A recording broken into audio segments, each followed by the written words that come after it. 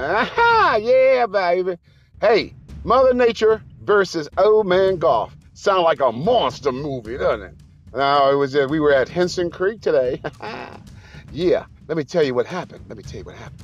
Okay, so I arrived, and Robert Taylor was there, and Patricia was there, and Robert said his 86-year-old father was coming there, right? So guess what I did? I treated them all to a round of golf, baby. Go, go, golf, baby. That's how I do, right? So then, right, me and Patricia, we went out, right? And I call her Mother Nature. She can hit, right? She like 6'3", 6'4", right? Beautiful, right? Oh man, I'm 5'6", right? But hey, I climb mountains, baby. So we were playing golf, and she made a lot. Okay, yeah, you wish, right? Okay, so when we got finished, and it's a 9-hole at Henson Creek. So when we were finished, I said goodbye to Patricia.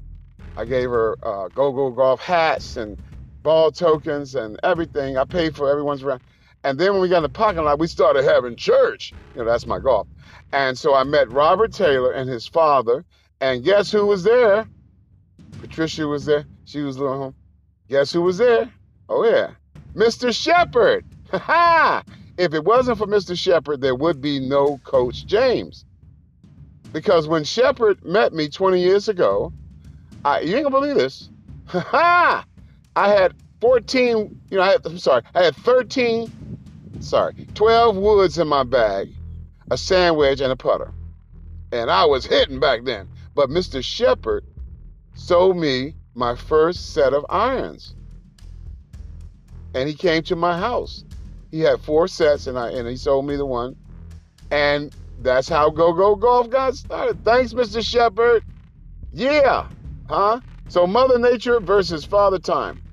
I'm sorry, Father Golf. It was amazing today. I mean, golf is a game for life, right? Y'all come on and play, man. Go, go, golf. I'm out of here.